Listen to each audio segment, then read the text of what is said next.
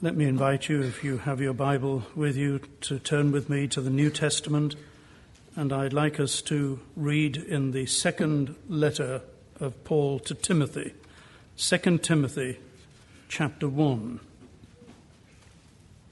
I didn't know that Pastor Smith would be leading into the next section of his studies in the adult class concerning the importance of the preaching of the Word of God, but in a sense he's laid the foundation for what I want to consider with you this morning. So let's read this first chapter of 2 Timothy. Paul, an apostle of Jesus Christ, by the will of God, according to the promise of life which is in Christ Jesus, to Timothy, a beloved son. Grace, mercy, and peace from God the Father and Christ Jesus our Lord. I thank God, whom I serve with a pure conscience, as my forefathers did, as without ceasing I remember you in my prayers night and day, greatly desiring to see you, being mindful of your tears, that I may be filled with joy, when I call to remembrance the genuine faith that is in you, which dwelt first in your grandmother Lois and your mother Eunice, and I am persuaded is in you also. Therefore I remind you to stir up the gift of God which is in you through the laying on of my hands. For God has not given us a spirit of fear, but of power and of love and of a sound mind. Therefore do not be ashamed of the testimony of our Lord, nor of me his prisoner, but share with me in the sufferings for the gospel according to the power of God, who has saved us and called us with a holy calling, not according to our works, but according to his own purpose and grace, which was given to us in Christ Jesus before time began, but has now been revealed by the appearing of our Saviour Jesus Christ, who has abolished death and brought life and immortality to light through the gospel, to which I was appointed a preacher, an apostle, and a teacher of the Gentiles. For this reason I also suffer these things. Nevertheless I am not ashamed, for I know whom I have believed, and am persuaded that he is able to keep what I have committed to him until that day. Hold fast the pattern of sound words which you have heard from me, in faith and love which are in Christ Jesus. That good thing which was committed to you, keep by the Holy Spirit who dwells in us. This you know, that all those in Asia have turned away from me, among whom are Phygelus and Hermogenes. The Lord grant to the household of Onesiphorus, Lord, grant mercy to the household of Onesiphorus, for he often refreshed me and was not ashamed of my chains. But when he arrived in Rome, he sought me out very zealously and found me. The Lord grant to him that he may find mercy from the Lord in that day. And you know very well in how many ways he ministered to me at Ephesus. Well, let us pray together before we turn to this passage. Our gracious God and our loving Heavenly Father, how we thank you that you are a God of grace and of mercy. We have been reminded of that grace and mercy extended to the patriarch Abraham and to John Newton and to countless numbers of others. And we are here this morning because of your grace and mercy. It is our desire not only to worship you, but to wait before you and to seek to hear your voice speaking to us. We thank you for this infallible word. We ask that the one who inspired the writers to write it will come to us now and grant unto us help as we read it, as we study it. And we pray that you will give us an understanding mind and a willing heart and an obedient will to do all that you call us to. We ask these things in our Saviour's worthy and hallowed name. Amen. I think most of you are aware that the two letters to Timothy and the letter to Titus are generally known as the pastoral epistles because they're written by the Apostle Paul to young men who are just starting out on their pastoral ministry. I suppose most of us are more familiar with this second epistle to Timothy than we are with the other two. And many of you will know that there is a difference between 1 Timothy and 2 Timothy. There is a difference in dates. Something like 5 years have gone by since Paul wrote his first letter to Timothy, which was written around 61, 62 AD. This second letter is written probably around 68 AD. So the dates are different. The circumstances in which Paul is writing are different. When he writes the first letter to Timothy, it's with a great measure of freedom and liberty in his personal life. But when you read 2 Timothy, along with Philippians and Colossians and Ephesians, which in the strictest sense are known as the prison epistles, because Paul is writing them, not even in the house arrest situation that you see him in at the end of the book of Acts. He's writing his letter as somebody who is imprisoned in Rome, and he is conscious that he hasn't got much longer to live. William Hendrickson, in his commentary, says we must think of him in a dark, damp, dank dungeon with a hole in the roof to give him light and air. And you will notice, if you have your Bible in front of you, that Paul mentions to Timothy in chapter 1 and verse 16 that he is in chains. The Lord grant mercy to the house of Onesiphorus. He often refreshed me and was not ashamed of my chains. In chapter 2 and verse 9, he says, for which I suffer trouble as an evildoer, even to the point of chains. So he's imprisoned. And many people regard this as his last letter just prior to his death. So he's coming to the end of his earthly ministry.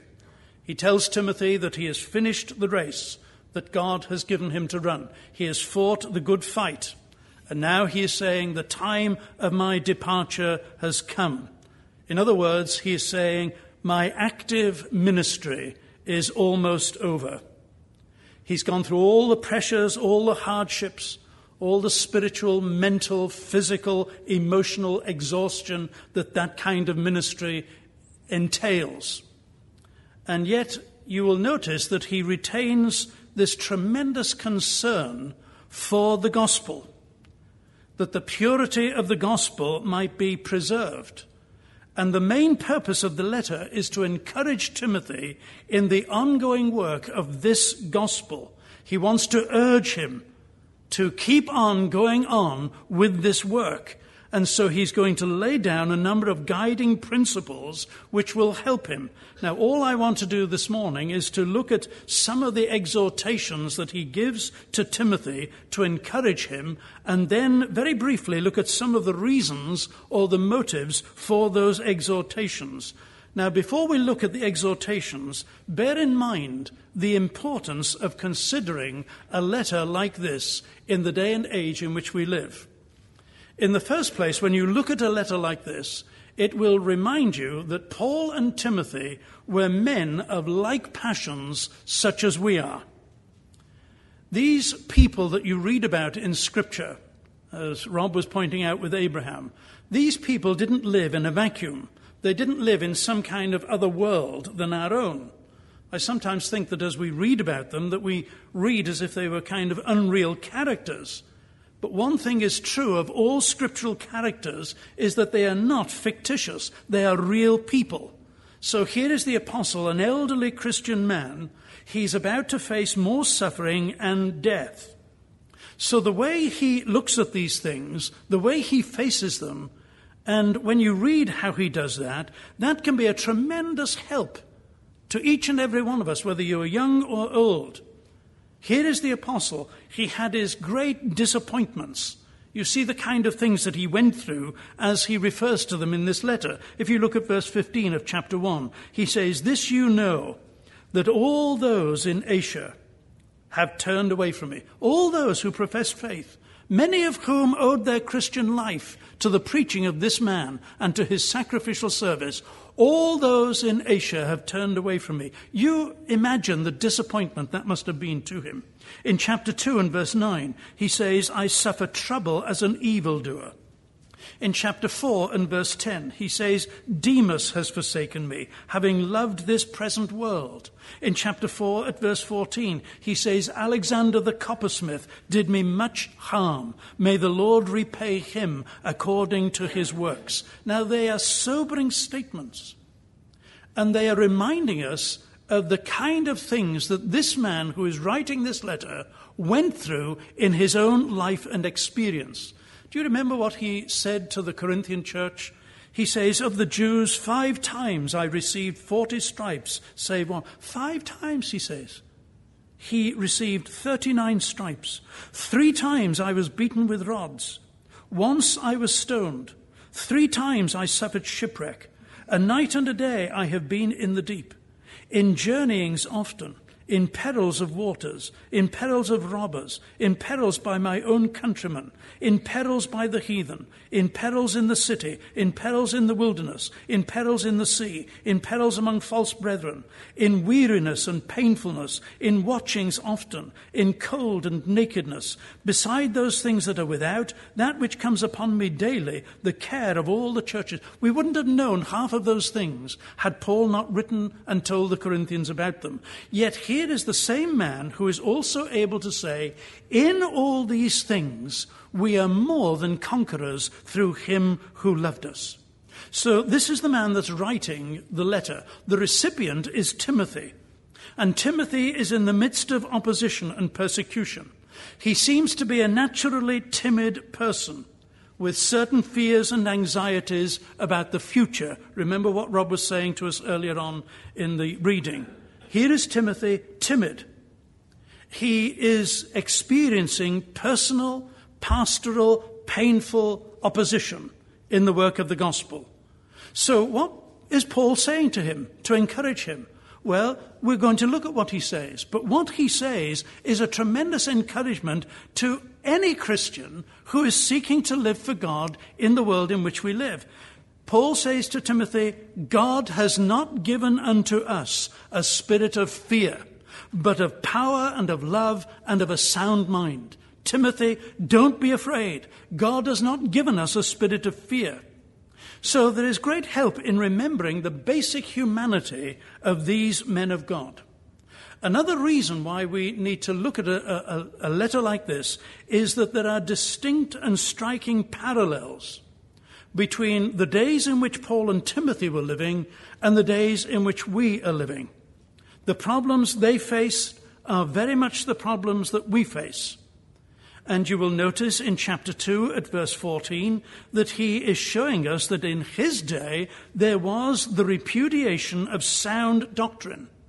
Remind them of these things, charging them before the Lord not to strive about words to no profit, to the ruin of the hearers. Be diligent to present yourself approved to God, a workman who does not need to be ashamed, rightly dividing the word of truth. But shun profane and idle babblings, for they will increase unto more ungodliness, and their message will spread like a cancer. Hymenaeus and Philetus are of this sort. They have strayed concerning the truth, saying that the resurrection is already past, and they have overthrown the faith of some. Now, that statement reminds us that there is nothing new under the sun. It was happening then, it's happening now. In chapter 3 and verse 8, he says, as Jannes and Jambres withstood Moses, so do these also resist the truth. Men of corrupt minds, disapproved concerning the faith. In chapter 4 and verse 3, the time will come when they will not endure sound doctrine, but according to their own desires, because they have itching ears, they will heap to themselves teachers, and they will turn away their ears from the truth and be turned aside to fables. Now, there have been parallels of those kind of things in almost every age of the Christian church, but none perhaps more so than the day in which we live. And those of you that know anything of the writings of Charles Haddon Spurgeon, you will remember that Spurgeon saw these things clearly well over 100 years ago. He valiantly took his stand against the repudiation of sound doctrine. And there are many who say that that probably led to Spurgeon's early death at the age of 57. Because Spurgeon knew that there were ministers in the Baptist denomination in England, and they were denying the deity of Christ. They were renouncing the doctrine of substitutionary atonement. They denied the final judgment of those who die outside of Christ. And so what was happening is within the Baptist Union, men were setting aside the Bible. They were using their own reason to construct their own theology, and that theology had no moral absolutes. So Spurgeon published an article by a man named Robert Schindler. And Schindler said that these men were on a slippery slope or a downgrade away from essential evangelical doctrines. And so the whole controversy became known as the downgrade movement, because they were described as being on this downgrade, this slippery slope away from true evangelical doctrine. Now, Spurgeon said concerning that debate, "I am willing," he said, "to be eaten of dogs for the next 50 years, but the more distant future shall vindicate me." And so it did, and so it has. And we are living in days where we see the fruit and the consequences of those denials of the fundamentals of the Word of God. And we have lived, in some of us in our lifetime, where we've seen the doctrine of the humanity of Christ, the deity of Christ, the virgin birth of Christ, the resurrection of Christ, the atonement of Christ. We have seen the doctrine of the Holy Spirit being abused. The doctrine of the sufficiency of Scripture has been discarded. The doctrine of hell has been denigrated. We have lived to see the doctrine of preaching being regarded as out of date and irrelevant. The doctrine of justification by faith alone in Christ alone. Some professing evangelicals now abandoning that and embracing the Roman Catholic doctrine of justification by works. And as sad as these things are, it's all the sadder because they are happening within the so-called professing evangelical church. And it is for this reason that Paul's letter is extremely helpful. How did the Apostle Paul deal with that kind of situation in his day? And he is the paradigm, the model, if you like, for us to follow. So there was the repudiation of sound doctrine. There was the general declension in the lives of professing Christians. I've already mentioned in chapter 1 and verse 15, he says, "All those who are in Asia have turned away from me." In chapter 3, at the beginning of the chapter, as the church is becoming more established and advancing in the world, there were those who, having made a profession of faith, were not continuing. Either, like Demas, they loved this present world too much, or they couldn't stand the persecution that came with the gospel, or they had not been fully grounded in the faith, and consequently they were an easy target for the enemy. Now, these kind of things were happening then. They are happening now. People who make a profession of faith, then they turn back or they turn aside and they become unfaithful, and you can see them fizzling out and becoming nothing, and it can break the heart of the Lord's people. It causes a great deal of sadness and distress. Now, the way in which this letter is a help is to be found in the one answer that Paul gives to Timothy for each and every situation like that. And the answer is in 2 words. It is sound doctrine.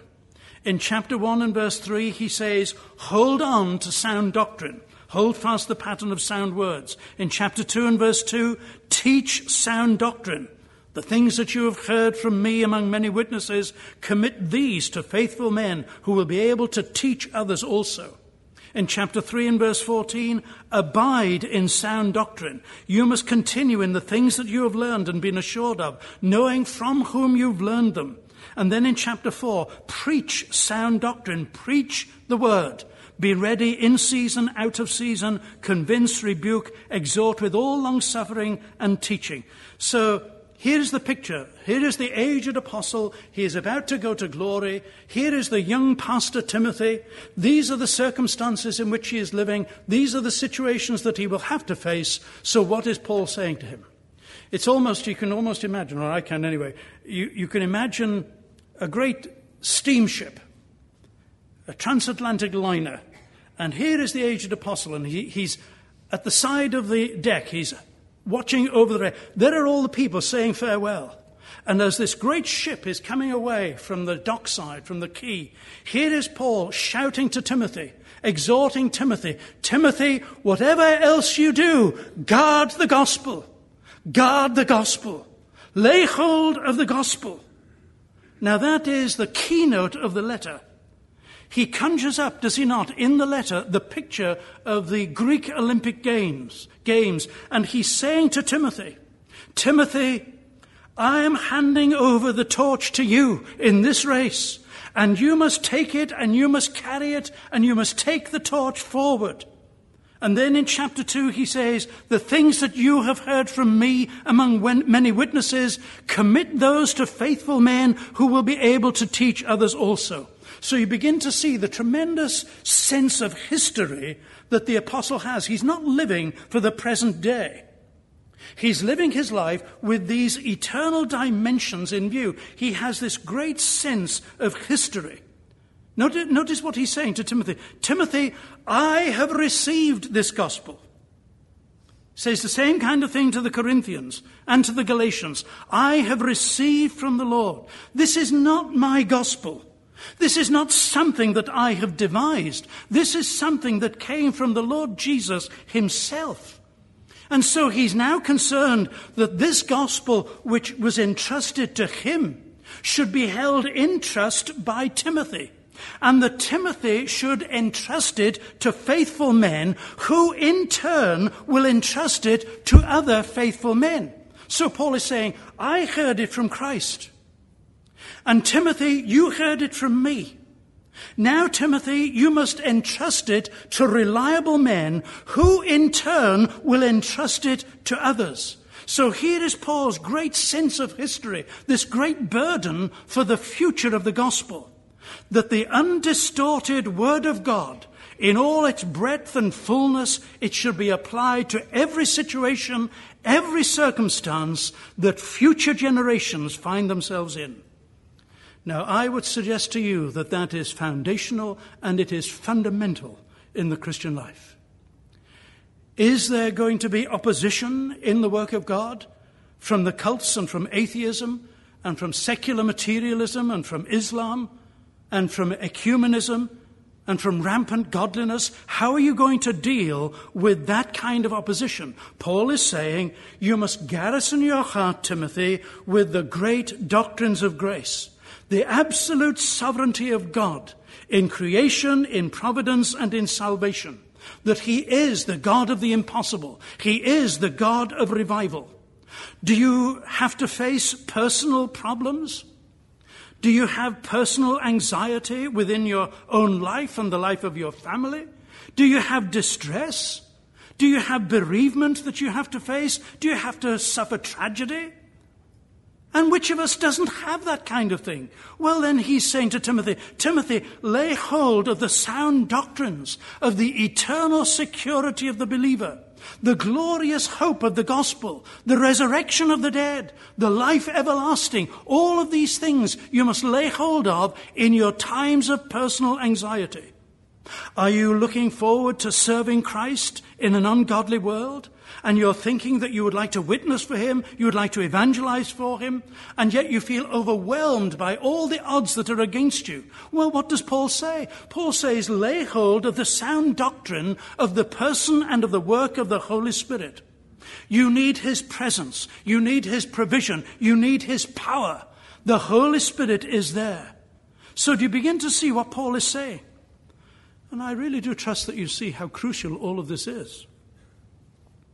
Whatever the situation or circumstances, he is saying you must learn to meet them, not in your own strength, not with your own wisdom and your own ideas, but you must lay hold of the weapon of the sound doctrine of the Word of God. And the key verse in this whole letter is chapter 3 and verse 16.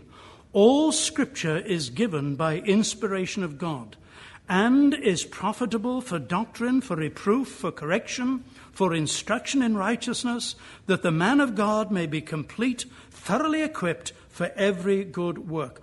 All Scripture is given by inspiration of God and is profitable. And that word "and" is not just a connective word. It is more than that. What Paul is saying, he's laying a stress.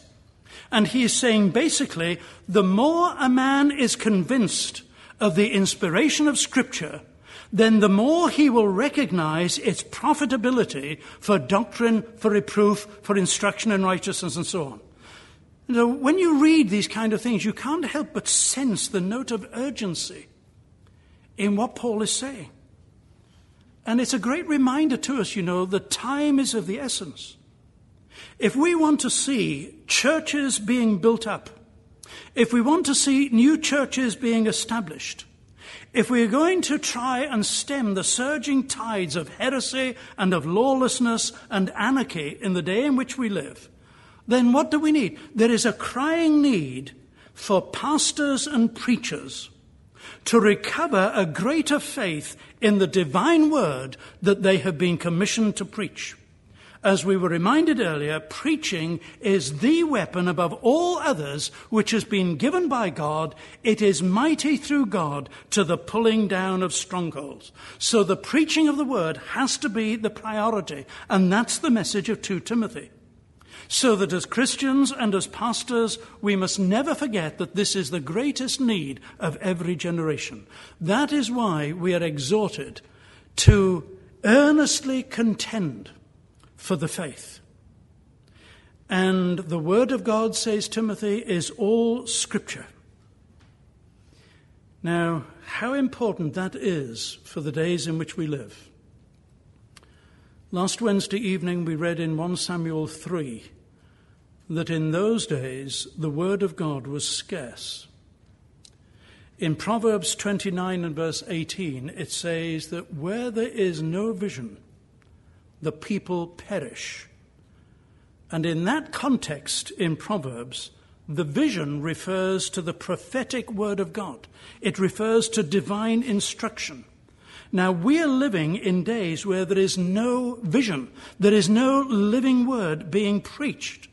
Throughout the vast United States of America and in Europe, and in many other countries, there are millions of people who have hardly any ministry of the Word of God at all. Either there is this oppressive darkness of Islam or Romanism, and sometimes that's a darkness that is palpable. You can feel it if you visit those countries. Or there is the deadening influence of secularism and materialism, which has no place for a God of any kind. So in vast areas of the United States, God is being robbed of his glory because there is no vision. There is no living ministry of the Word of God. So that you and I are being called upon to live and to worship and to serve God in a day when millions of people are living in total isolation from true worship. Now remember that this country, the United Kingdom and other countries in Europe, they are some of the most enlightened and privileged countries in the world. And there is no vision. And the people perish. The NIV translates it, the people cast off restraint. And that is what you see happening in the Western world. Each man does that which is right in his own eyes, and there is no concern for moral absolutes, no recognition of authority. A famine of the Word of God. And in many churches, anything and everything but the Word of God is being brought before the people. And week after week after week, the hungry sheep look up and they are not being fed. They're being entertained. They're having their ears tickled with things of no spiritual value or benefit to them. That is why this letter is so important. Because the church situation in our day is desperate. And the overall purpose that Paul has in writing this letter is born out of his concern to see the gospel being proclaimed. Now that ought to be the concern of every Christian. It ought to be the concern of every minister of the Word of God. What are we doing? We are laying a foundation for those who will follow. Teach these to faithful men, who in turn will be able to teach others also.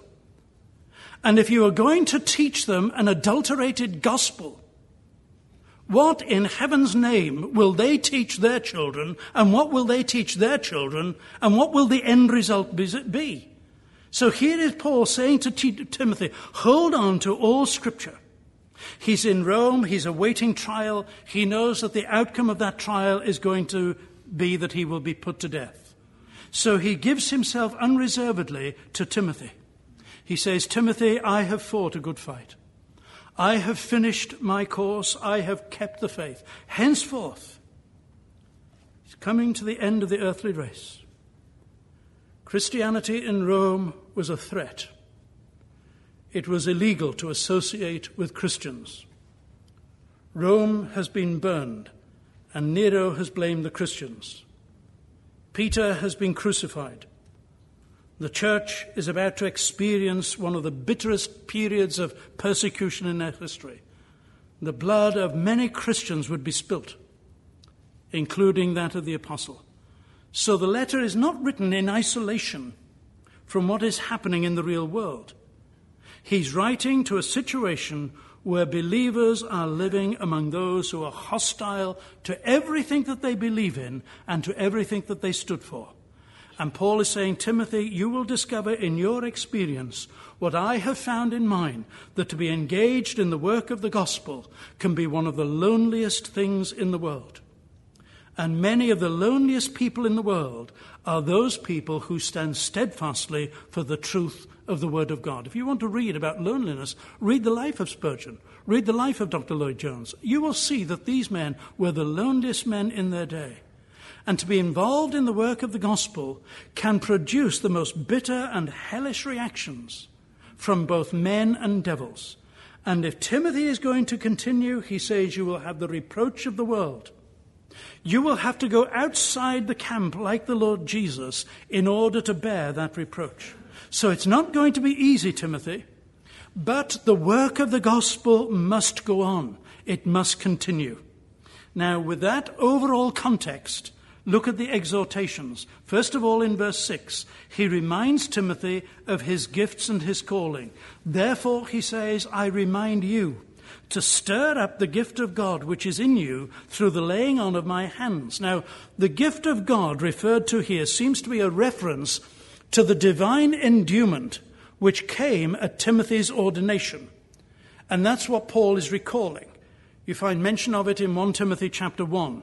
This charge I commit to you, my son Timothy, according to the prophecies previously made concerning you, that by them you may wage a good warfare.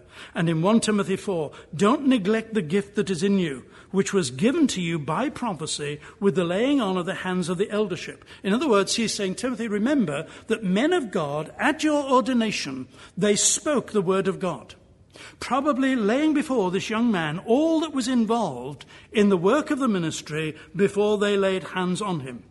And Paul is saying, Timothy, I want you to remember that day. Remember the things that were spoken. Remember how you felt when you first started out as a pastor in the work of God. Well, let's go back to the memory with the children. Do you remember when you were first converted? Do you remember how you felt when you had the assurance that your sins were forgiven?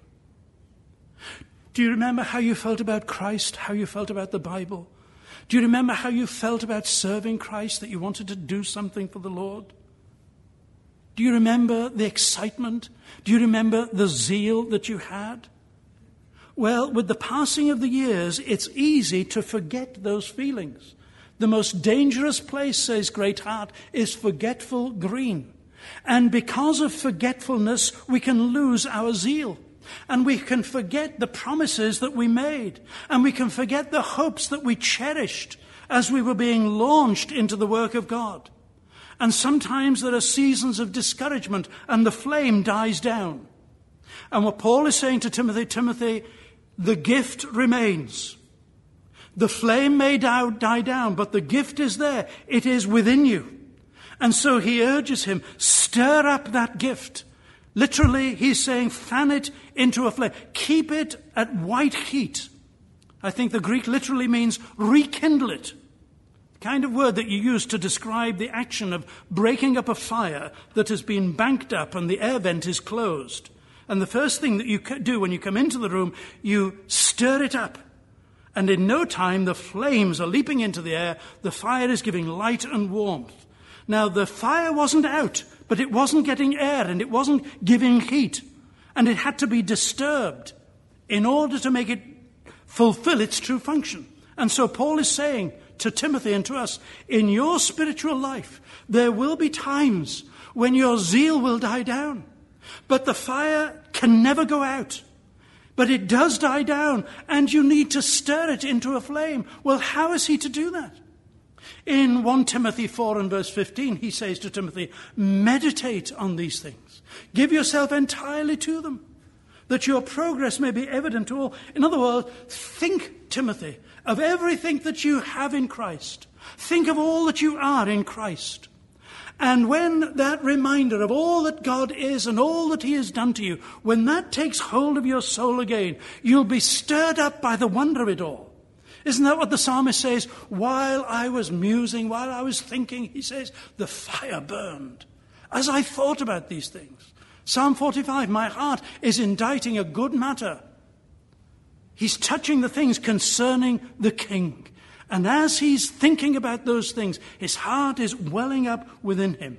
So Paul is saying your whole attitude to your calling, to your commission as a Christian, to your commission as a preacher, it must be such that you have an enthusiasm about it. Be enthused about who you are and what you are doing. Not the kind of manufactured enthusiasm which doesn't really ring true, but the kind of vibrancy we were thinking of in the adult classes, that enthusiasm which flows from a burning heart. And Paul knew that the message was true and it was valid. Even if nobody else believed it, he believed it. So he says, you have that same conviction. The second exhortation in verse 8, do not be ashamed of the testimony of our Lord. We've already touched on this. Rob touched on it. I've touched on it. Reminding us that the work of the gospel is costly. The temptation comes to us all at some time to take lower ground. In your place of work, in your home, in your dealings with your family, and so on. The temptation will come to you to take lower ground. Don't stick by your principles. Avoid the difficulties. Escape the consequences of being strong on this. The devil will come to you and tell you to spare yourself. And if you spare yourself, you will avoid the trouble, you will avoid the heartache. Isn't that what Abraham was doing with Abimelech? And one of the biggest problems in the Christian ministry is that you can be tempted to take lower ground. Or you can be tempted to be discouraged. And so when you're discouraged as a Christian, your thinking becomes confused. And what happens when your thinking becomes confused? Then you are beginning to govern your life, not by your theology, which is your grasp of the truth, but you're governing your life by your feelings. And Satan will come to you and he will see to it that you feel that you are a failure. And he will try to make you ashamed because of the apparent lack of any fruit in your life or the apparent lack of any conversions that are going on in your witness and your service. And at such times we have to remember that Christ has said, I will build my church, and the powers of hell will not prevail against it. And through the prophet Jeremiah, the Lord said, I am watching over my own word in order to perform it. And if you lay hold of those truths, it will help you not to be ashamed. There will be isolation and loneliness. Not many were standing in Timothy's day, and not many are standing in ours. And some of you go home and you're in families where you're the only Christian. And many of you go to work tomorrow and you're the only Christian. And one of the great problems in that kind of a situation is that you can feel intimidated. And you are regarded by the world. Because of your views and because of your convictions, they'll regard you as being mentally unbalanced. Or they will say that you're very narrow, you're very rigid, you're very puritanical, and so on. If that doesn't happen, then very often what can happen is that you just feel that you are irrelevant. What relevance are you in the world in which they live? What relevance do Reformed Baptists have in America? We're irrelevant. And there are those people who will patronize us. Of course, these fundamentalists who believe that the Bible is the Word of God. Well, none of us like to be patronized. But that's what happens. So what is the answer? Paul says to Timothy, Timothy, do not be ashamed. Do not be ashamed. Whoever confesses me before men, says our Lord, I will confess before my Father in heaven. But whoever denies me before men, him I also will deny before my Father in heaven. And Paul writes to the church in Rome and he says, I am not ashamed of the gospel of Christ. And he's writing here to Timothy, God has not given us the spirit of fear, but of power and of love and of a sound mind. In other words, Timothy, you have to learn to take a stand boldly for the truth. You must earnestly contend for the faith. And it's easy to be overwhelmed into silence by all the critics and the modernists and those people who would debunk the gospel. Don't be ashamed. Don't be ashamed. And then the third exhortation in verse 13, hold fast the form of sound words. There is a body of truth which has been once delivered to the saints. Jude refers to it as the faith. In other words, there is a form, there is a pattern, there is a ground plan. It has pleased God by the foolishness of preaching to save them that perish. There is a body of truth that we are called upon to uphold. And we are not to neglect it as many people are in the churches today. How many services for worship are convened today and the Word of God is not even read? We are not to adulterate the Word of God. We are not to dilute the Word of God as is being done today. We are called upon to proclaim and to declare the whole counsel of God. This book is the sound Word of God. And we are to have faith in this Word, and we are to have faith in the God of this Word. And I believe that Spurgeon's greatest legacy was his own firm belief and confidence in the entire Word of God. You can't help but get that when you read Spurgeon's sermons. Listen to what James Denney, in a sermon on the temptation of our Lord, speaks of when he speaks of our Lord's refusal to use methods which appeal to the senses. He says this, how little Jesus had of all the churches are tempted to trust in now. How little there is in the Gospels about methods and apparatus. We may well believe that he would look with more than amazement upon the importance which many of his disciples now attach to such things. He spoke the word unto them, that was all. The trust of the church in other things is really a distrust of the truth, and unwillingness to believe that its power lies in itself, a desire to have something more irresistible than truth to plead truth's cause, and all of these are modes of atheism. It is not only a mistake, but a sin to trust attractions for the ear and the eye, and to draw people to the church by the same methods by which they are drawn to a place of entertainment.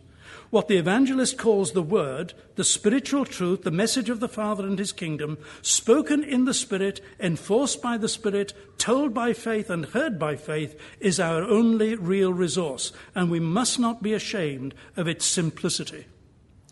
And Denney says that the church is doing this. They want something more irresistible than truth to plead truth's cause. So we'll get a converted baseball player. And if they won't listen to the preaching, they'll listen to this man. Or we'll get this particular band. And if they won't listen to the preaching, then they'll listen. Something more irresistible than truth to plead the cause of truth. And that is a great problem in the churches today. And Paul is saying to Timothy, don't give way to anything else than the preaching of the Word of God. In an age and in a generation that is swept off its feet by drama and music and dance and mime, where mature, so-called mature people are behaving like overgrown schoolchildren in the worship of God, what we must never forget, it is the law of the Lord that converts the soul. Thy word is the lamp unto my feet and a lamp unto my path. Wherewithal shall young man cleanse his way? By taking heed thereto according to thy word. Now we have to ask ourselves, even in this church, do we believe in the word of God to that extent? Are we content to let the word of God do its own work? Look at what Paul says in verse 9. God has saved us and called us with a holy calling, not according to our works, but according to his own purpose and grace, which was given to us in Christ Jesus before the world began. There is what the gospel is all about, says Paul. These are the saving truths. The eternal sovereignty of God, the eternal decrees of God, the electing grace of God, the Spirit's callings, the preserving, the persevering, the keeping power of the Holy Spirit. Here are the great doctrines of God. And Paul is saying these are the things that you are to earnestly contend for and hold fast. So our concern surely as a church is to establish people, young and old, firmly in the sound words of Scripture. And this is what pastors are called upon to preach.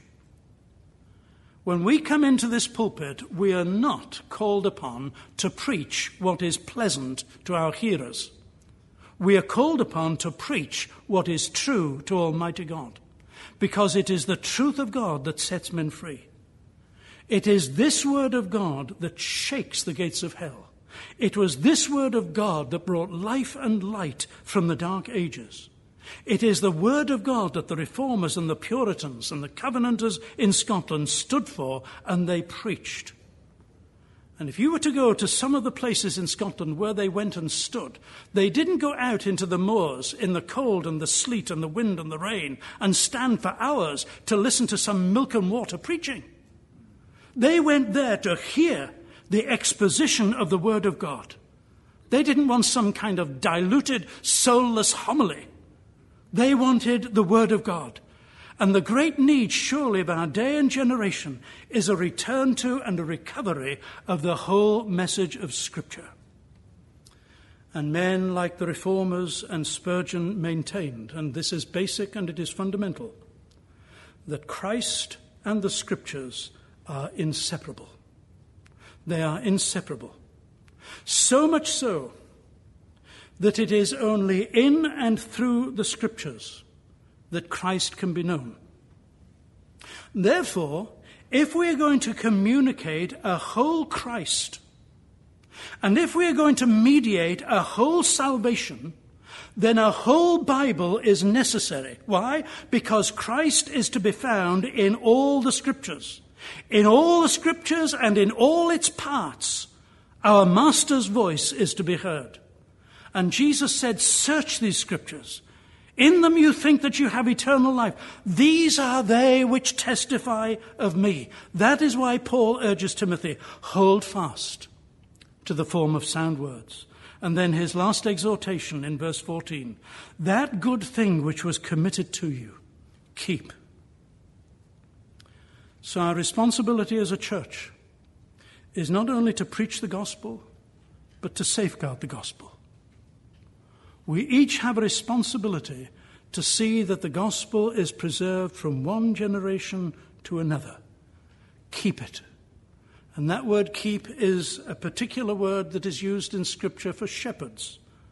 There were shepherds in the field keeping their sheep.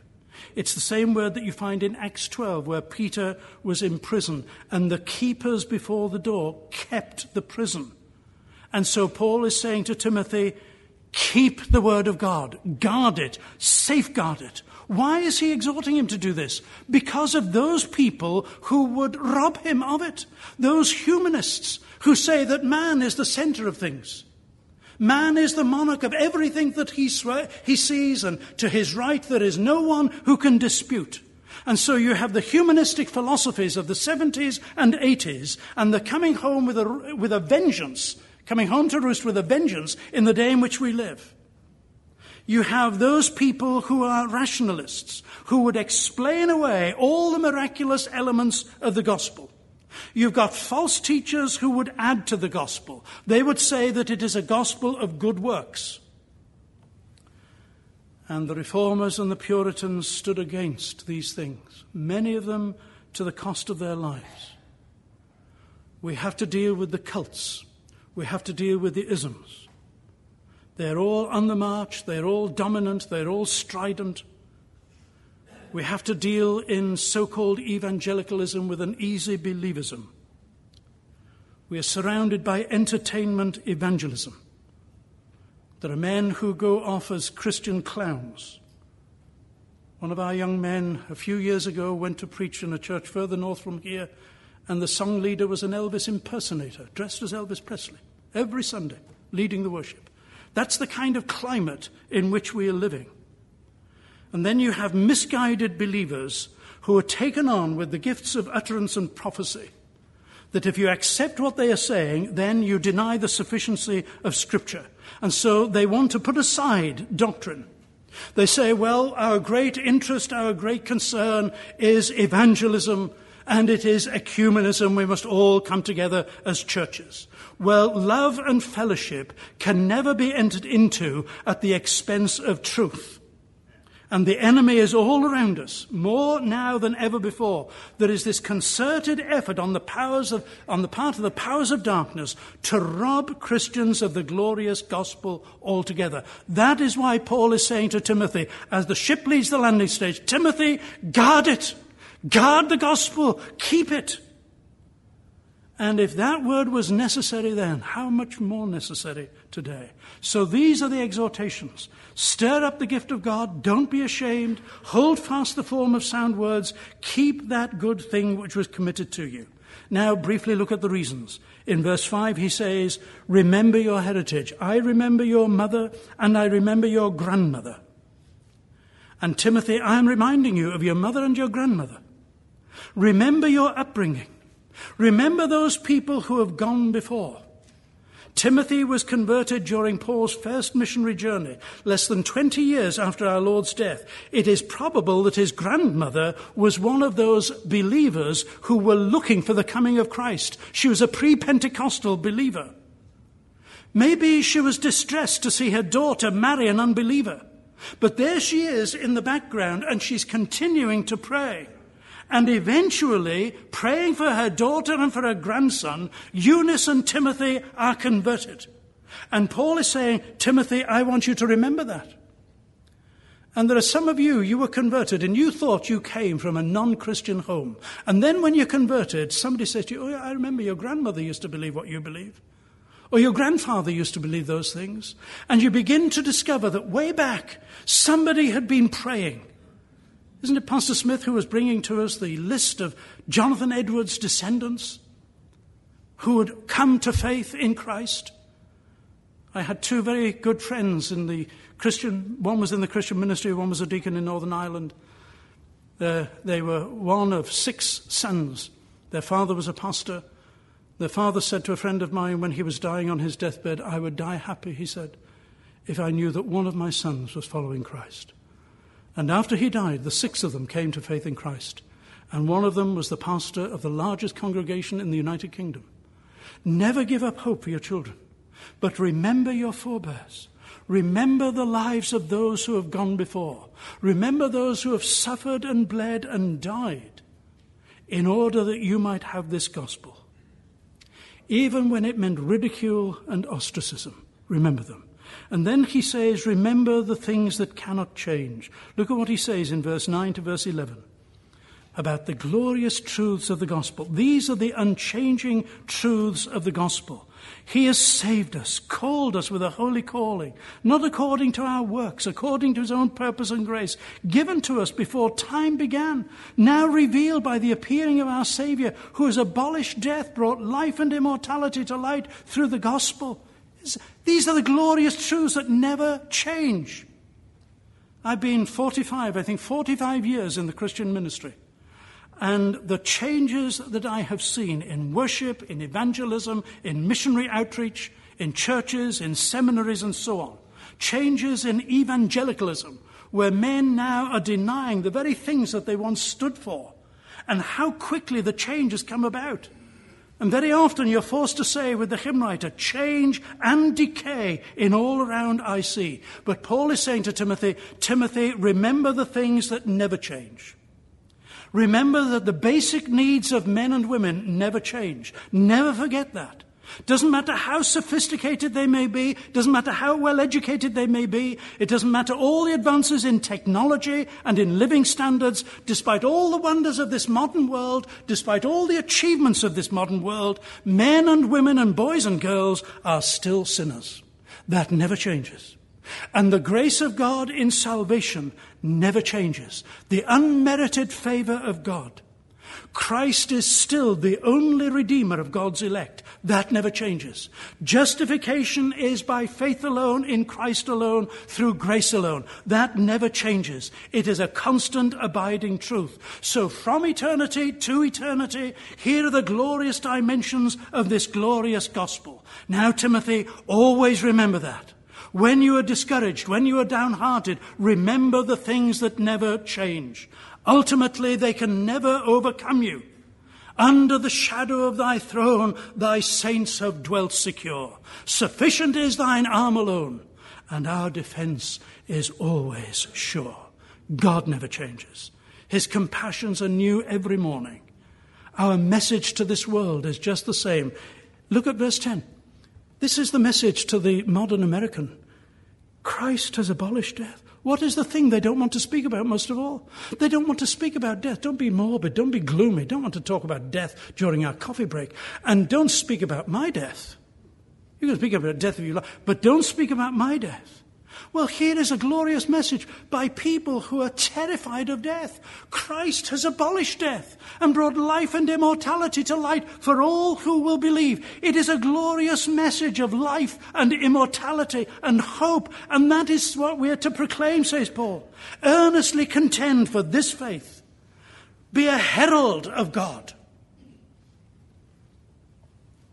Your pastors come into this pulpit and we are not barristers. We are not defending God's reputation.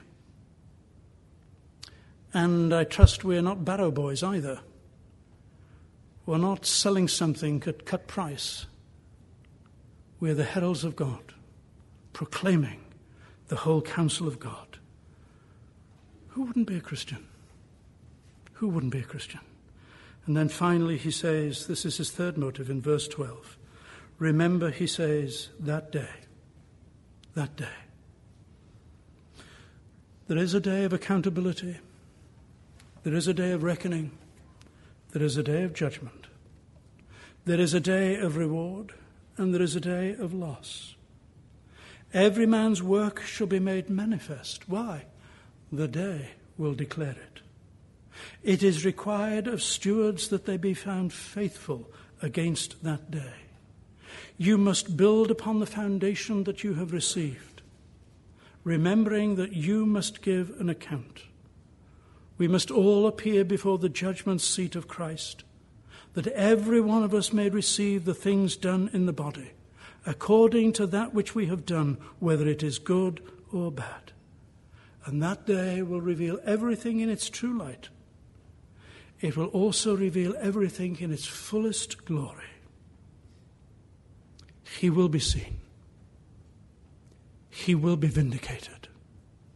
Every knee, Richard Dawkins including, every knee will bow to him on that day. And the glory, the unbearable glory will be revealed. And we shall enter in to be with him. No more heartache, no more sorrow. No more sin, no more fear, no more intimidation. We shall be like him, and we shall be with him forever and forever. Well, may God help us to stir up this gift and be true in our day, as Paul and Timothy were in theirs. Let's bow together in prayer. O Lord, we bow before the solemnity and yet the challenge of your word. We do thank you for this church, for these people. We thank you for this pulpit. We thank you for your word. And we ask that it might please you to visit us by the power of your Holy Spirit, that we may see something that Edwards and Flavel and McChain saw of the times of refreshing from the hand of the Lord, where there may be many who are saved through the preaching of this word, and where we may all be built up in our most holy faith to be a strong church, a vibrant church, a church that will be able to make inroads into the kingdom of darkness. Hear our prayers. Bless us, we pray, in Jesus' name. Amen.